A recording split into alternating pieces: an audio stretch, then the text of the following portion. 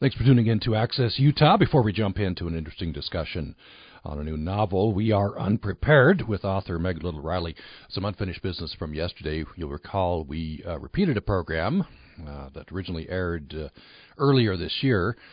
My interview with Sue Klebold. Her book, A Mother's Reckoning, Living in the Aftermath of Tragedy.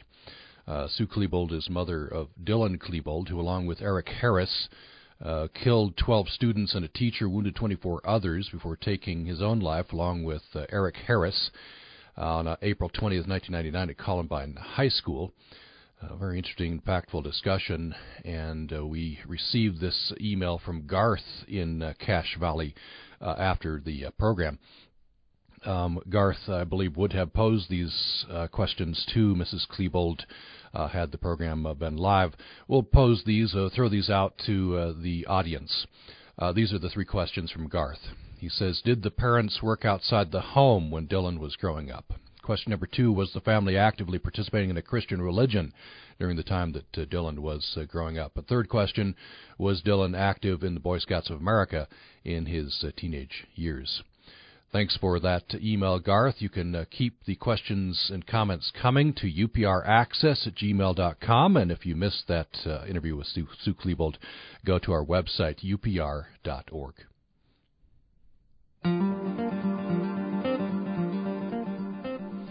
Welcome now to Access Utah. I'm Tom Williams. Ash and Pia moved from hipster Brooklyn to rustic Vermont in search of a more authentic life. But just months after settling in, the forecast of a superstorm disrupts their dream. Fear of an impending disaster splits their tight-knit community and exposes the cracks in their marriage. Where Isole was once a place of old farm families, rednecks, and transplants, it now divides into paranoid preppers, religious fanatics, and government tools, each at odds about what course to take. The publisher describes the new novel, We Are Unprepared, as an emotional journey, a terrifying glimpse into the human costs of our changing earth, and ultimately a cautionary tale of survival and the human spirit. The author, Meg Little-Reilly, says her novel is in equal parts a small gesture of activism and a love letter to the woods she grew up in. Meg Little-Reilly is a former Treasury spokesperson under President Obama, Deputy Communications Director for the White House Office of Management and Budget, Communicator for the Environmental Defense Fund, and producer for Vermont Public Radio.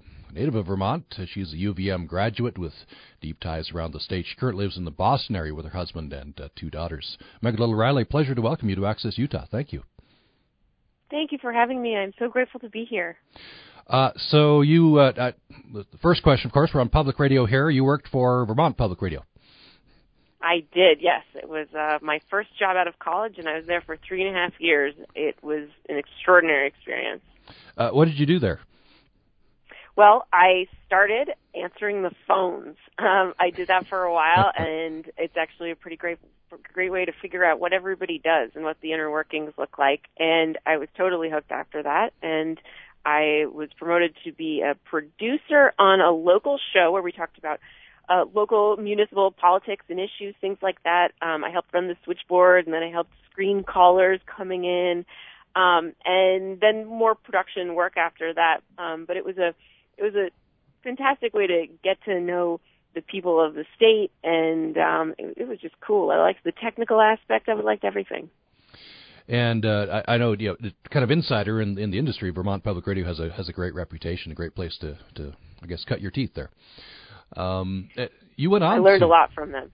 You went on to work in the White House, or at least for the White House. I did, yeah. You were in the White House? Mm-hmm. Yes, that's right. I was first I was in the Obama administration. I was at the Treasury Department, and then in the White House Office of Management and Budget, I was a spokesperson for fiscal issues, essentially.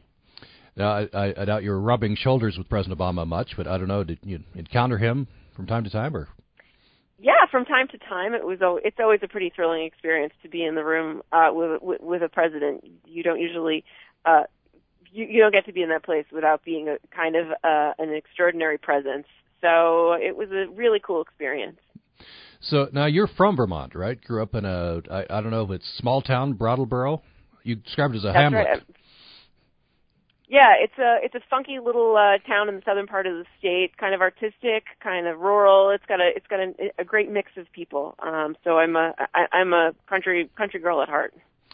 Now, interesting story how this novel came to be. This is an early morning novel, right? You're still working at the White House, so between 4 a.m. and 6 a.m. is when this novel happened? Yeah, I woke up very early and wrote a little bit every morning before I got on our morning White House communications call, and did that on my walk into work. So it was a rather exhausting year, but I just woke up one day and realized that I couldn't continue without doing it. I had to. It was all been sort of brewing inside of me for a while, and it was time to just go. It wasn't a particularly convenient moment to start, but it had to be done. Mm-hmm. And you, in an interview you gave, you said there's a little insanity involved in any writing. Yeah, I mean it's not all that logical. There's a lot of sleep lost, and you have to. I think some of it is a little obsession. Really gets you out of bed and keeps you going, particularly before the path to being published is a tough one. It takes a long time. You get a lot of no's, but a little of that insanity and then passion, I guess, is the complimentary word for it. It's a nice thing to have, actually. It feels good even when it's hard. What was this impulse? What did you want to accomplish with the novel? Well, part of what I was just interested in exploring with the novel was how we all sort of live with a new, very contemporary anxiety about a changing weather patterns. There's no doubt that our storms are getting more intense and more frequent. I was also at the time, my husband and I were thinking about starting our own family, and so I had a lot of questions about the relationship that our children would have to the natural world. I think it's a real privilege to be able to just kind of be wild in the woods, and I hoped that our children would have the same thing. And so in some ways it's a story about conservation. I wonder what they'll look like, but also just a celebration of the woods that I grew up in as well. And you guys know because it's a wildly different landscape, but boy, it's a breathtaking one in Utah. And it seems like you're connecting the dots here. And I think a lot of our audience would go along with you between it's a landscape you love, right? And therefore you want to protect, and that's part of the worry, right? I wonder if you could tell me about the landscape there, the woods that you love. Yeah. Well, our mountains are smaller than you guys make them, but there's the part of the story is actually set in a part of the state called the Northeast Kingdom, which is right up in the corner. It's almost in Canada. It's about 20 minutes from Canada. I grew up going to this modest little family. I think it started as a hunting cabin, and it was just really a cabin on a lake. And it's a lot of evergreen trees, old growth forests, and there are families there that have been there for generations, and there are some wacky newcomers, and everybody's kind of coexisting nicely. It's actually, in many ways, I think the mix of old and new probably resembles a lot of the great parts of Utah as well. And one of the things that happens in this story as this great weather forecast comes in and everybody fear starts to mount is some of those that cohabitation that was going so nicely. Lines start to draw, and the fear kind of brings out some harder lines in folks. People kind of divide up into their respective corners. And you write that the fear of what's going to happen can be already damaging, let alone what's the devastation that comes. Yeah, it's really a story about who we are at our most frightened moments, what we turn to, the things that comfort us, the things that explain what's going on.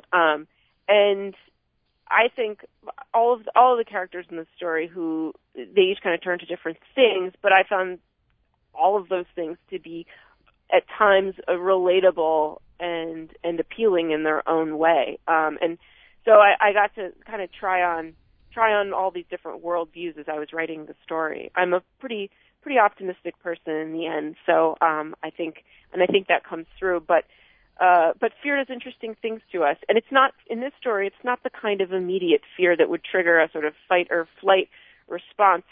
It's the more corrosive, slow, looming anxiety. And that has a way of creeping into our behavior and our relationships.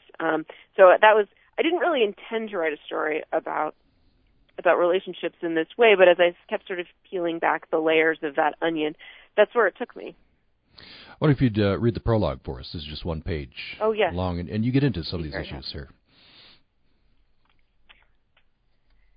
It would be narcissistic to assume that the earth conjured a storm simply to alter the course of my life. More likely, we've been poisoning this world for years while ignoring the warning signs. And the storm wasn't so much a cosmic intervention as it was a predictable response to our collectively reckless behavior.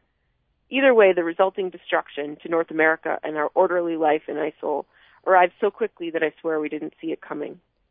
Looking back, I realized how comforting those months leading up to the storm had been as we focused on preparing for the disaster.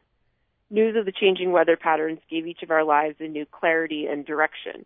It didn't feel enjoyable at the time, but it was a big concrete distraction in which to pour ourselves, even as other matters could have benefited from our attention. It was urgent, and living in a state of urgency can be invigorating. But the fear can be mistaken for purpose, which is even more dangerous than the threat itself. That's interesting. Fear can be mistaken for purpose. And I wonder if you think that it's longer term, right? There's just a few months that they have to get ready in the novel for the big storm. Mm-hmm.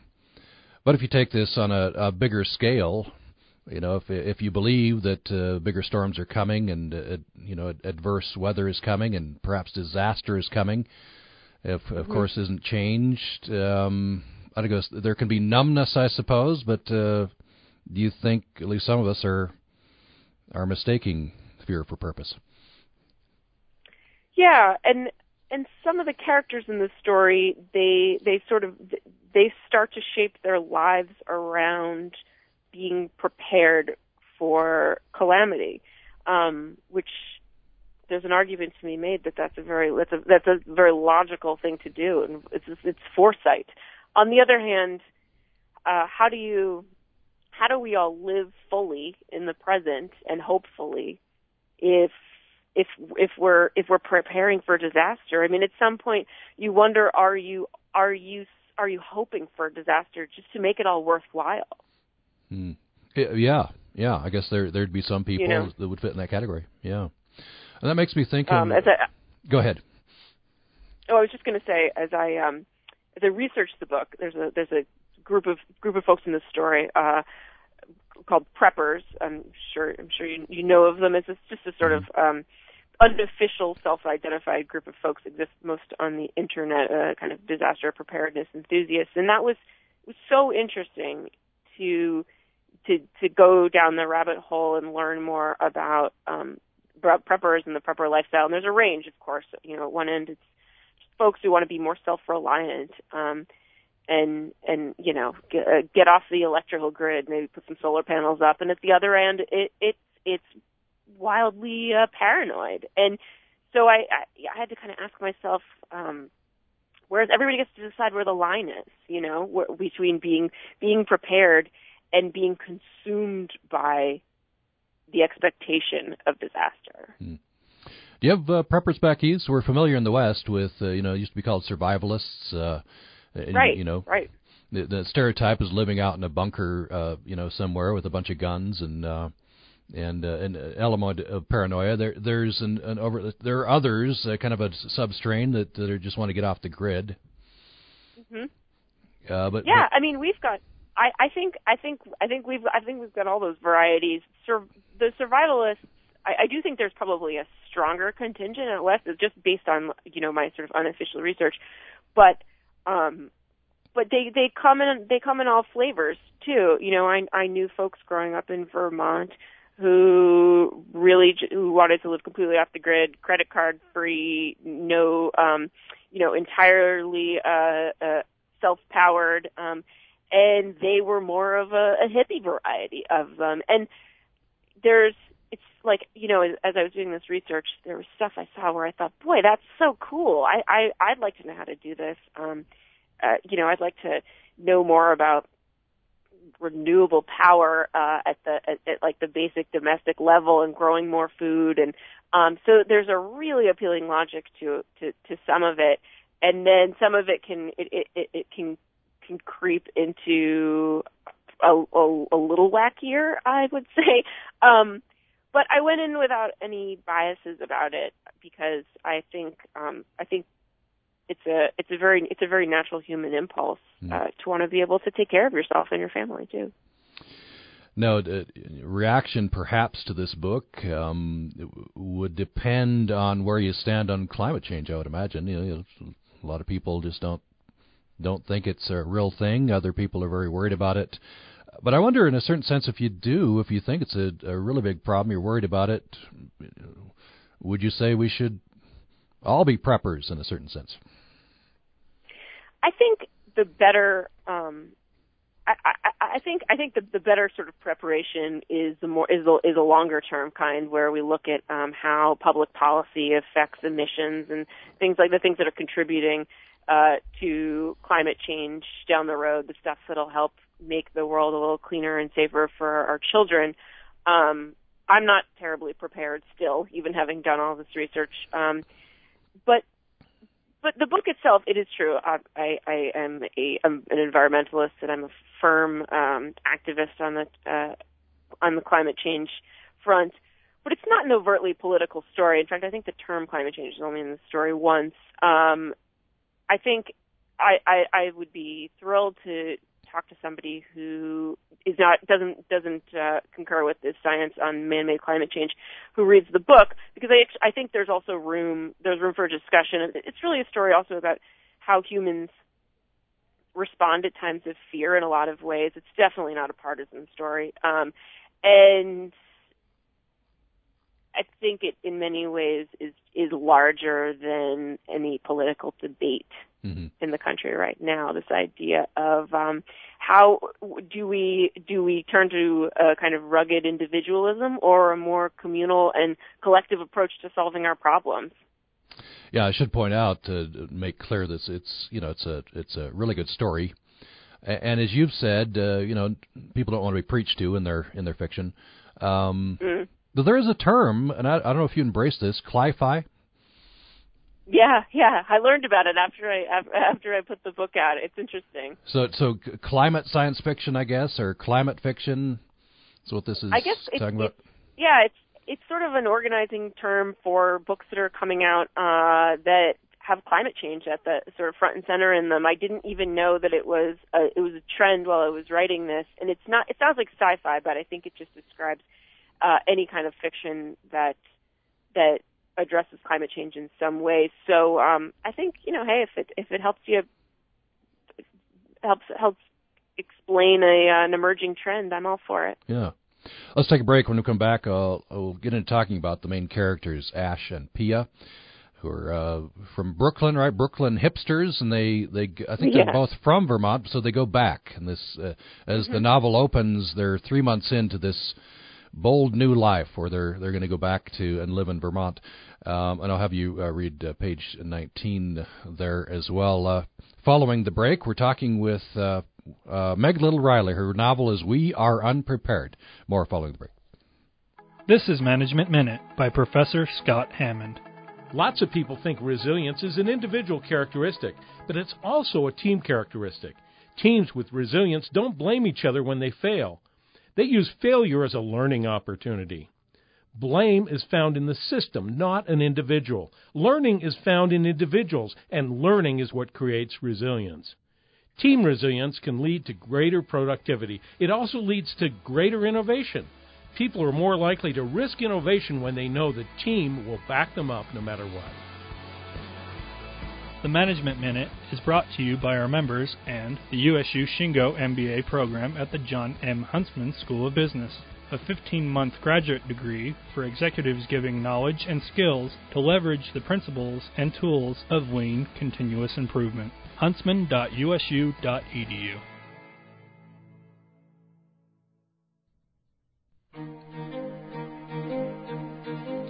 Thanks for listening to Access Utah. We are spending the hour with Meg Little Reilly. Her novel is called We Are Unprepared. In this novel, Ash and Pia move from hipster Brooklyn to rustic Vermont in search of a more authentic life, but just months after settling in, the forecast of a superstorm disrupts their dream. Fear of an impending disaster splits their tight-knit community and exposes the cracks in their marriage. Meg Little Reilly is former Treasury spokesperson under President Obama, Deputy Communications Director for the White House Office of Management and Budget, communicator for the Environmental Defense Fund, and producer for Vermont Public Radio. She lives in the Boston area.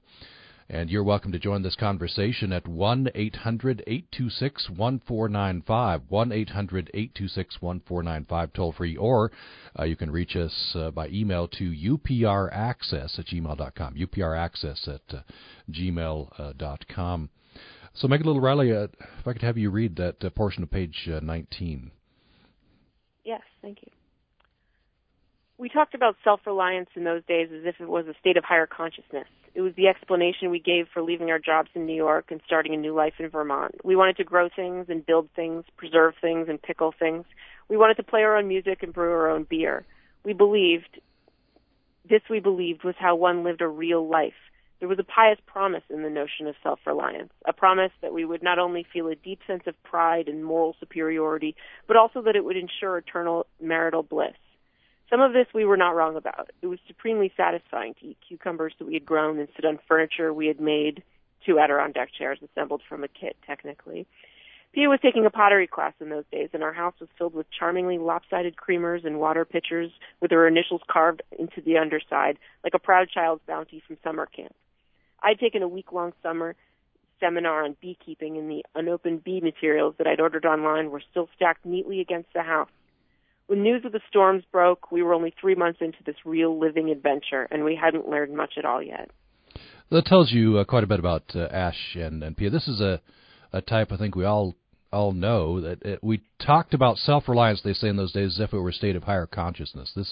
They're embracing a certain lifestyle because they feel like it's a higher lifestyle. I don't know. It's a more desirable lifestyle.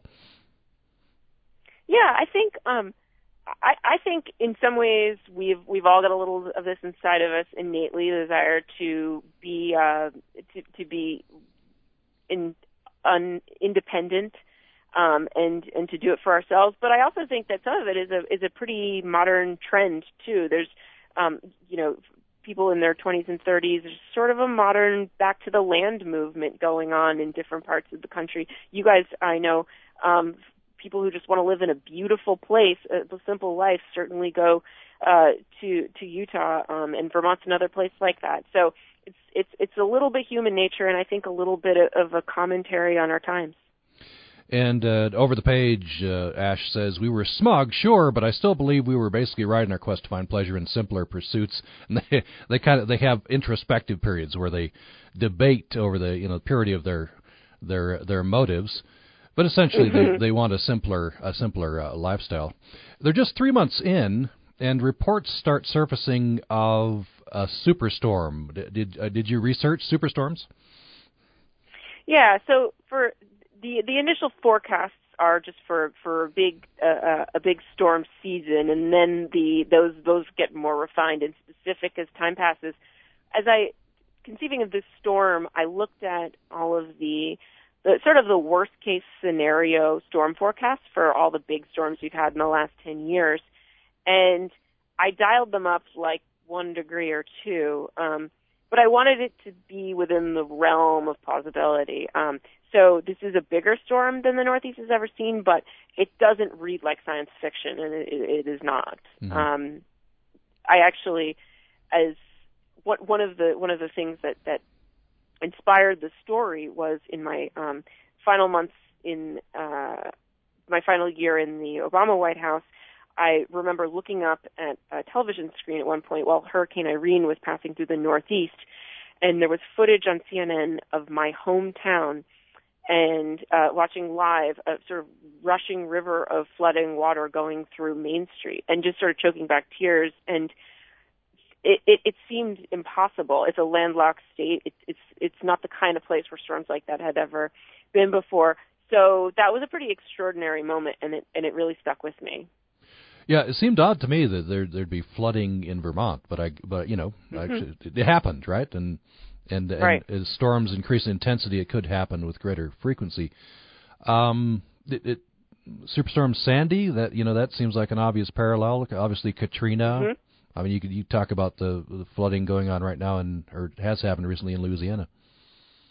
Yes, and it feels so grim. It just breaks my heart to be talking about fiction too at a time when there's a lot of real life destruction. But yeah, Sandy was a big. The actual weather patterns of Sandy I was looking at pretty closely for this one, because there's a certain predictability to the way the storms move and cross in the Northeast.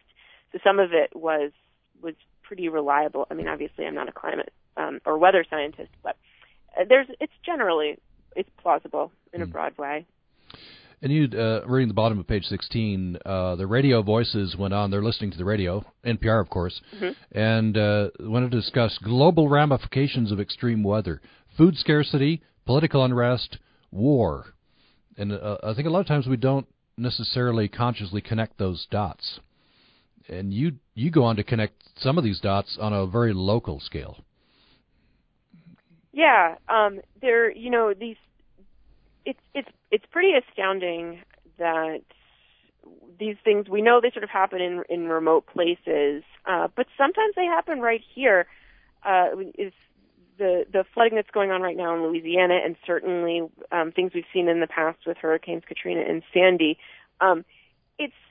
It's amazing how quickly order can break down, and then just as amazing is how quickly we forget. I was speaking with a radio host in Louisiana yesterday, actually, and he was talking about news fatigue. Their greatest fear is that we stop hearing it after, at a certain point. Some of that is probably inevitable. It's the way our brains work. But how do we maintain a sense of empathy and awareness of this sort of catastrophe in other places when it's not right there before our eyes?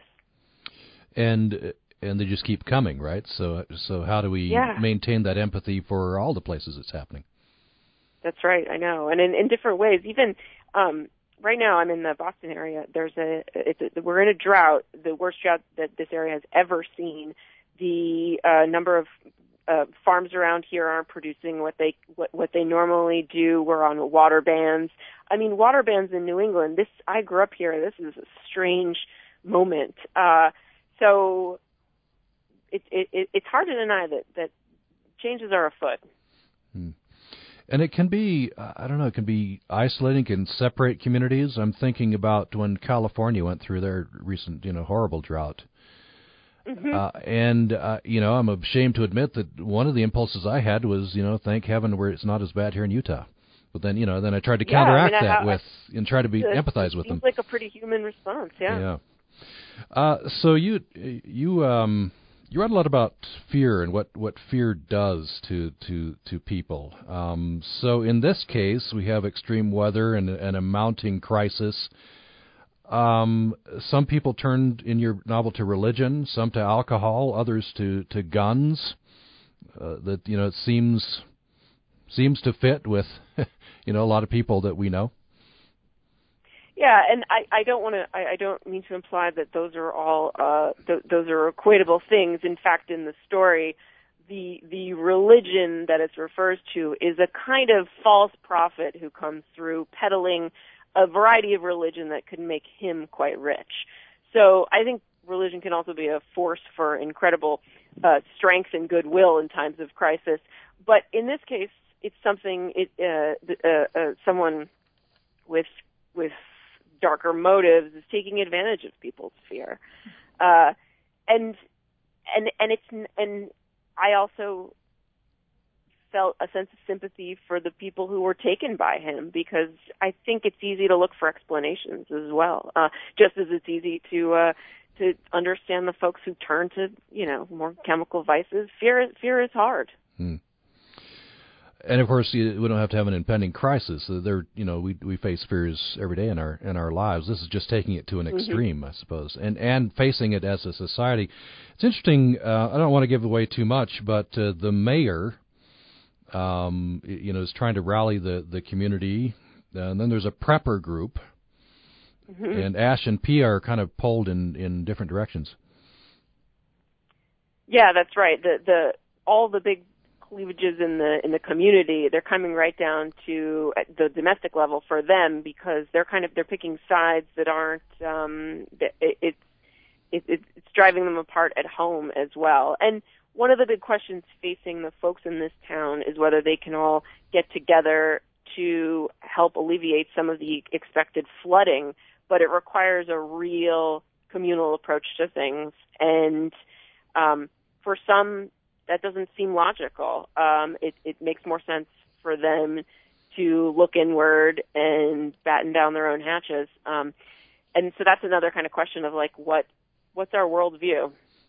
How do we want to respond at moments like this as individuals? And it's the worldview we have inside, right? That's how we respond. Yes.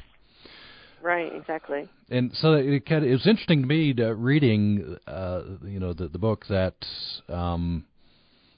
in some cases, in some ways, society is fragile, isn't it? We agree to get along, and then if pressure is put at pressure points, that's when the real test comes.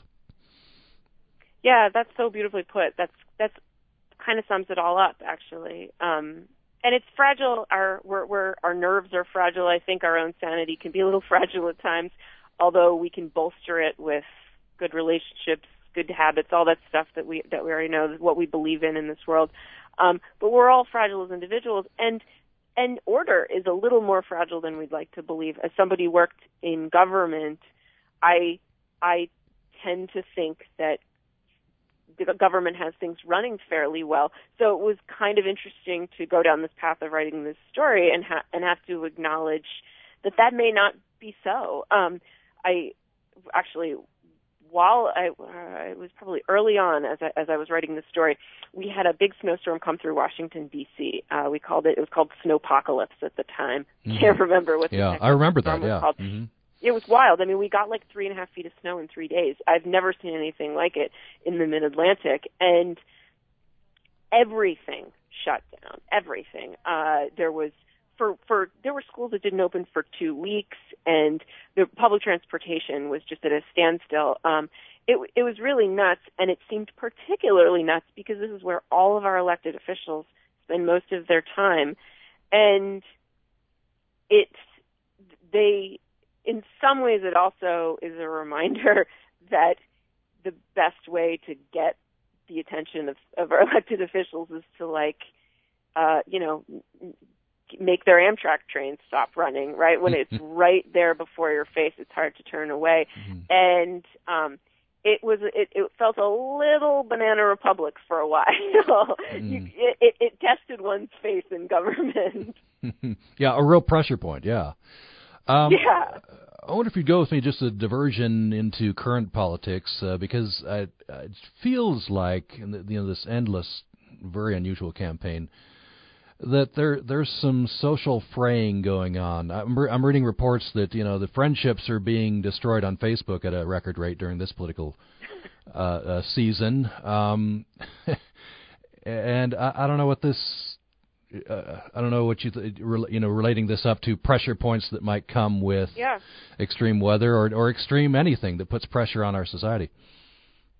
Yeah, I feel like that anger is coming from a place of fear, and unfortunately, the national political discussion, the entire campaign feels like both campaigns, the whole discussion of political campaigns feels like fear is the only weapon being used at the moment on both sides, and it definitely brings out the worst in all of us. And I don't think there's as much to be frightened of as the national news would tell you most of the time, and the things coming from both political parties. I think things are actually, I think humans are better than the way it all looks at this particular moment. Mm. Yeah, there is, it's been studied, right? The local news effect. The local news effect. Yeah. And that's one of the reasons why it was nice.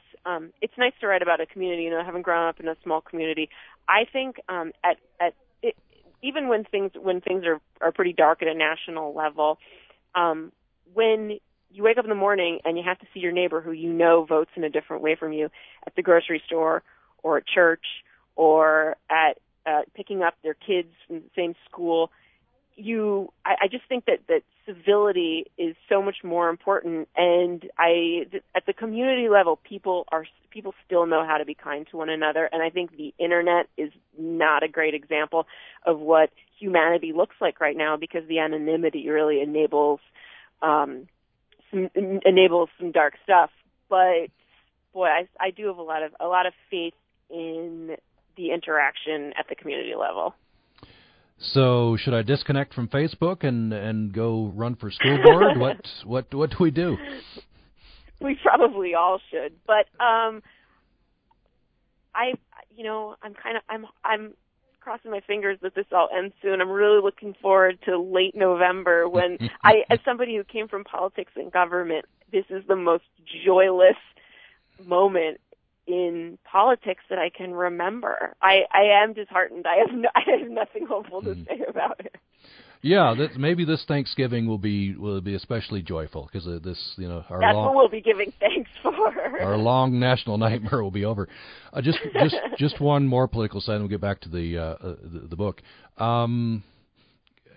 Working in the Obama White House, I wonder, and I'm sure you never sat down with President Obama and had him, bare his soul to you, but it seems like this phenomenon where the party out of power just refuses to accept, that the other party won the White House, and it just seems to have been ratcheting up the last few cycles. Certainly true with President Obama. There's a whole subset of the country who just did not accept, President Obama. That's where you got the whole birther movement and the like. What was that ever acknowledged in working in the White House? Was that ever talked about? Yeah, it colored nearly everything we did, because the White House, no president has all that much unilateral power. So any of the legislative changes that we were trying to advocate for, we needed Congress for. And obstructionism doesn't yield good governance, regardless of which side it's coming from. And I was in Washington, though I didn't work. I was in the Senate for part of the time in the Bush administration, but I wasn't. I obviously didn't have the same vantage point. But in the first term of the George Bush administration, it felt like there was a greater appreciation for compromise, and getting something done.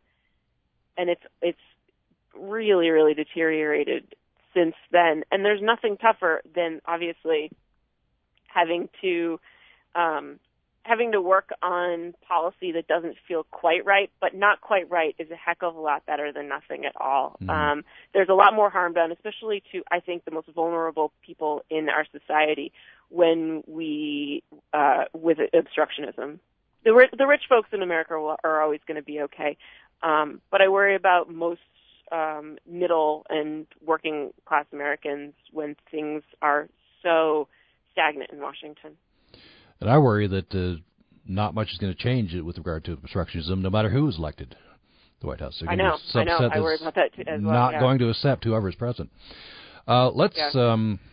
Let's end this segment on that cheery note. We'll take a break and we'll come back, talk more about We Are Unprepared. Meg Little-Reilly is my guest. Her fascinating debut novel is about a couple who moves from Brooklyn to their native Vermont. They want to get back to nature. They want to be self-reliant, but a big storm is heading their way, possible disaster. We'll talk more about this following the break. This week on This American Life. By the time we started dating, I was 14. and he was 21. But in the beginning, he fooled me too. I was like, oh my God, he's really nice. I would never expect him to actually ever lay a hand on you. But this teenager stayed in this relationship for years. And while she was in it, she recorded really, I think, one of the most remarkable radio stories I have ever heard, trying to make sense of why she could not bring herself to break up. Join us Saturday morning at 11 on Utah Public Radio. UPR radio listeners make smart investment choices. They invest their time, their passion, their money, and they support Utah Public Radio. Make an investment in your patrons. Become a UPR sponsor. Call 435-797-3141 for more information. Thanks for listening to Access Utah. We reached our last segment with Meg Little Reilly. Meg Little Reilly worked in the President Obama's White House for the Treasury Department, also the Office of Management and Budget. She was communicator for the Environmental Defense Fund, was a producer for Vermont Public Radio. She's a native of Vermont, a UVM graduate, and she currently lives in the Boston area with her husband and 2 daughters. Her novel, a fascinating novel called We Are Unprepared. It follows Ash and Pia as they move from hipster Brooklyn to rustic Vermont in search of a more authentic life. But just months after settling in, the forecast of a superstorm disrupts their dream. And as the storm approaches, the town is dividing into paranoid preppers, religious fanatics, and government tools, each at odds about what course to take. And Meg Little Reilly says her novel is in equal parts a small gesture of activism and a love letter to the woods she grew up in. Meg Little Reilly, anytime we talk about preparedness, emergency preparedness, I always connect this. We think about this. A lot of people think about this in Utah in connection with the LDS Church, which preaches preparedness, wants their members to have a supply of food and supplies in case of disaster. I wonder, as you've thought about, and the title of the book, We Are Unprepared, of course that cuts many different ways.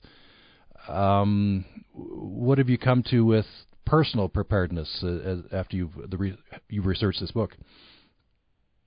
Well, I think I'm certainly personally always drawn as somebody who grew up in a rural place. I do love the idea of being pretty self-reliant. I am far less than I would like to be, but I am very interested in some of the easier aspects of modern homesteading. I try to make as much stuff as I can at home, grow some stuff. I'm not great at it, but I'm always trying a little bit. But it kind of ends there for me. I can't figure out a way to be ultra prepared and to not live in a state of fear. I think that's the challenge. So, now we've got some water in the basement. We've got batteries in all our flashlights, and I'd like to always keep working on that. Also because a general sense of preparedness, it feels like a good way to protect your family once you have kids. It's nice to feel like you're thinking ahead a little further. But I'm not terribly prepared. I think in the end, I also come down on the side of, I think community and faith and family are going to be as important as that water we keep down in the basement on some level. So I live probably more in the moment than one would think from reading a book like this. Yeah, I can understand that. Tell me about that. You said you kind of embraced the new homesteading movement. What's the impulse there? That I can see some attraction to that idea. Yeah, well, some of it is just that it is. It's funny. The story it's a little bit of a parody of these these affluent 30-somethings who have this idea of being more self-reliant. In some ways, I feel like I'm picking on me and a lot of the people in my demographic, and we probably deserve it. But it is supremely satisfying to feel like you know how to do things, right? If you know how to grow something you can eat or fix something with duct tape. My goodness, it feels refreshingly different in this modern world to know how to do something with your hands that's actually real. And that's especially in the kinds of jobs I've had, which, you could probably they're the kinds of jobs that don't make you particularly prepared to fend for yourself in moments of crisis. So I think maybe as an antidote to that, I like the idea of knowing how to do something that actually could help protect me and my family. It's kind of it feels like a really basic human mammal desire. Mm. And by the way, there's not much you can't do with duct tape. So you got to have duct tape. Oh, I'm with you. That's a necessity. I want to finish the conversation here. Just have about 3 minutes left going back to the land. And I was interested in the poem you selected at the beginning of part one. I wonder if you could read that. Just tell me briefly why you selected this. This is from 1860. All right. So I'll tell you briefly. All of the there are a couple poems in here. In the first draft of this, I had lots and lots of them, but I probably not everybody is interested in old archived poetry from the woods, but I definitely loved it. This is all poetry written by old Vermonters. In most of it is from the 19th century, and it all the stuff I selected helps describe the land and the experience of being there. So I'll read this one. I pine for my woodland home. I long for the mountain stream that through the dark ravine flows on till it finds the sun's bright beam. I long to catch once more a breath of my own pure mountain air and lay me down on the flowery turf in the dim old forest there. Oh, for a gush of the wildwood strain that the birds sang to me then. Oh, for an hour of the fresher life I knew in that haunted glen. For my path is now in the stranger's land, and though I may love full well their grand old trees and their flowery meads, yet I pine for thee, sweet dell. I've sat in the homes of the proud and great, I've gazed on the artist's pride, yet never a pencil has painted thee, thou rill of the mountainside. And though bright and fair may be other lands, and as true their friends and free, yet my spirit will ever fondly turn, Green Mountain Home, to thee. And that poem is called Green Mountain Home, and it's written by a woman we know only as Miss A.W. Sprague of Plymouth, Vermont, published in 1860.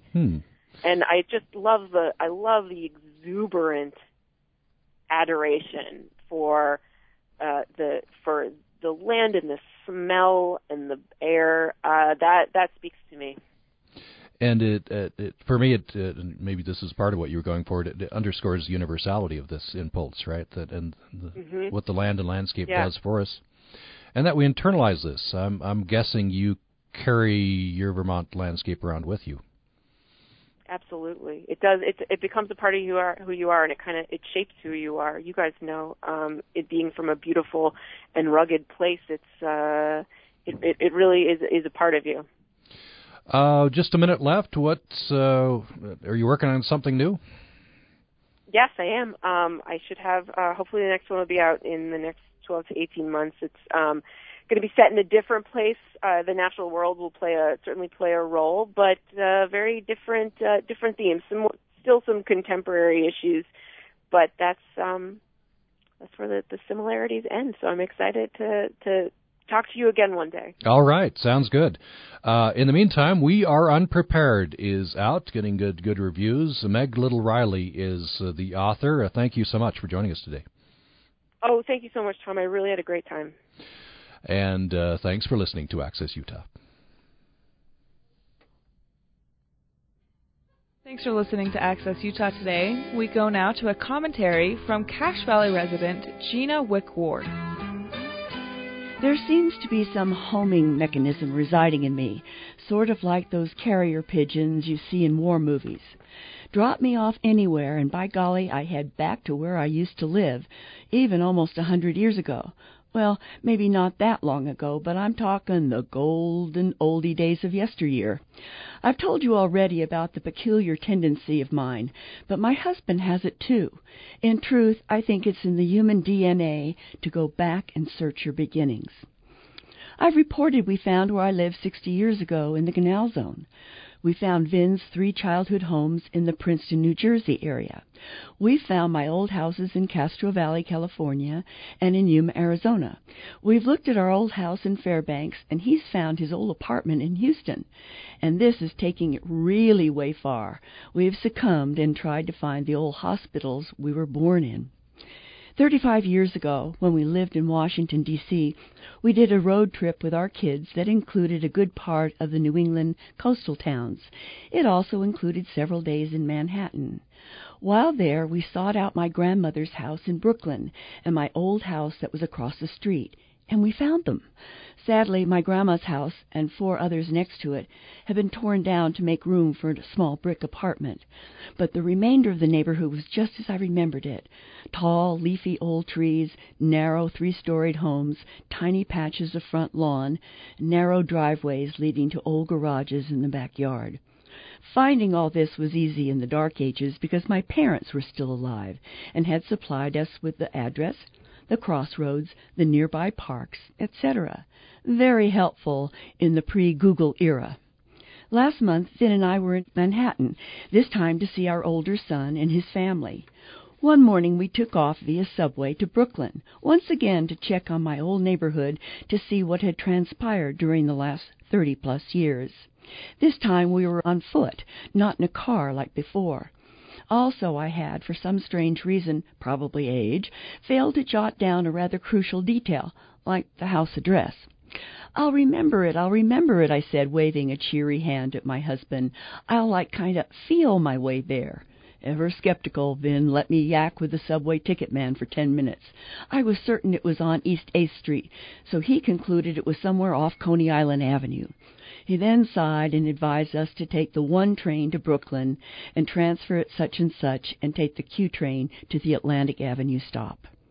We popped up at Atlantic Avenue all right, but it was miles, we thought, from East 8th Street. As we walked and crossed busy streets, I had a sudden flash from the past. "It's off Cortelyou Road," I said. Groaning, Vin asked a person where that was. We were pointed westward and told it was way far away. Well, it wasn't that bad, but it was a hike. We finally found East 8th Street and the red brick apartment that still stood where Grandma's 420 used to exist. And my old house still stood across the street, along with still, tall, leafy trees. A turbaned man standing in the front door watched us as we pointed and looked, took pictures, and pointed and looked. In perfect English, he asked what we were doing, and we answered he was living in my old house. His eyes widened in delight, and he ushered us in. His shy children milled around us as he showed off the rooms. I quickly confirmed the staircase on which I used to sit, confirmed the window views, confirmed that it was indeed my old house. He was so happy for me and invited us to return. I expect this was the last time I would search for East 8th Street in Brooklyn, but his kindness filled our hearts with joy. I have only one more house to find. It's the one in Ashia Air Force Base on the Japanese island of Kyushu. For Vin, it's his old apartment in Beirut, Lebanon. I know you won't believe it, but they're still on our bucket list. This is Gina Wickwar.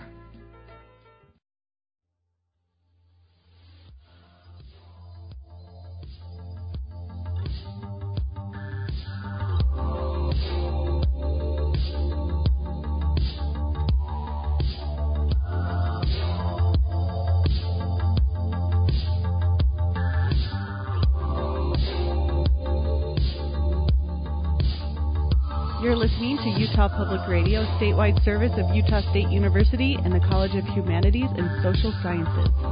KUSR Logan, KUSK Vernal, KUSL Richfield, KUST Moab, KCEU Price, KUSU FM Logan, also heard at upr.org.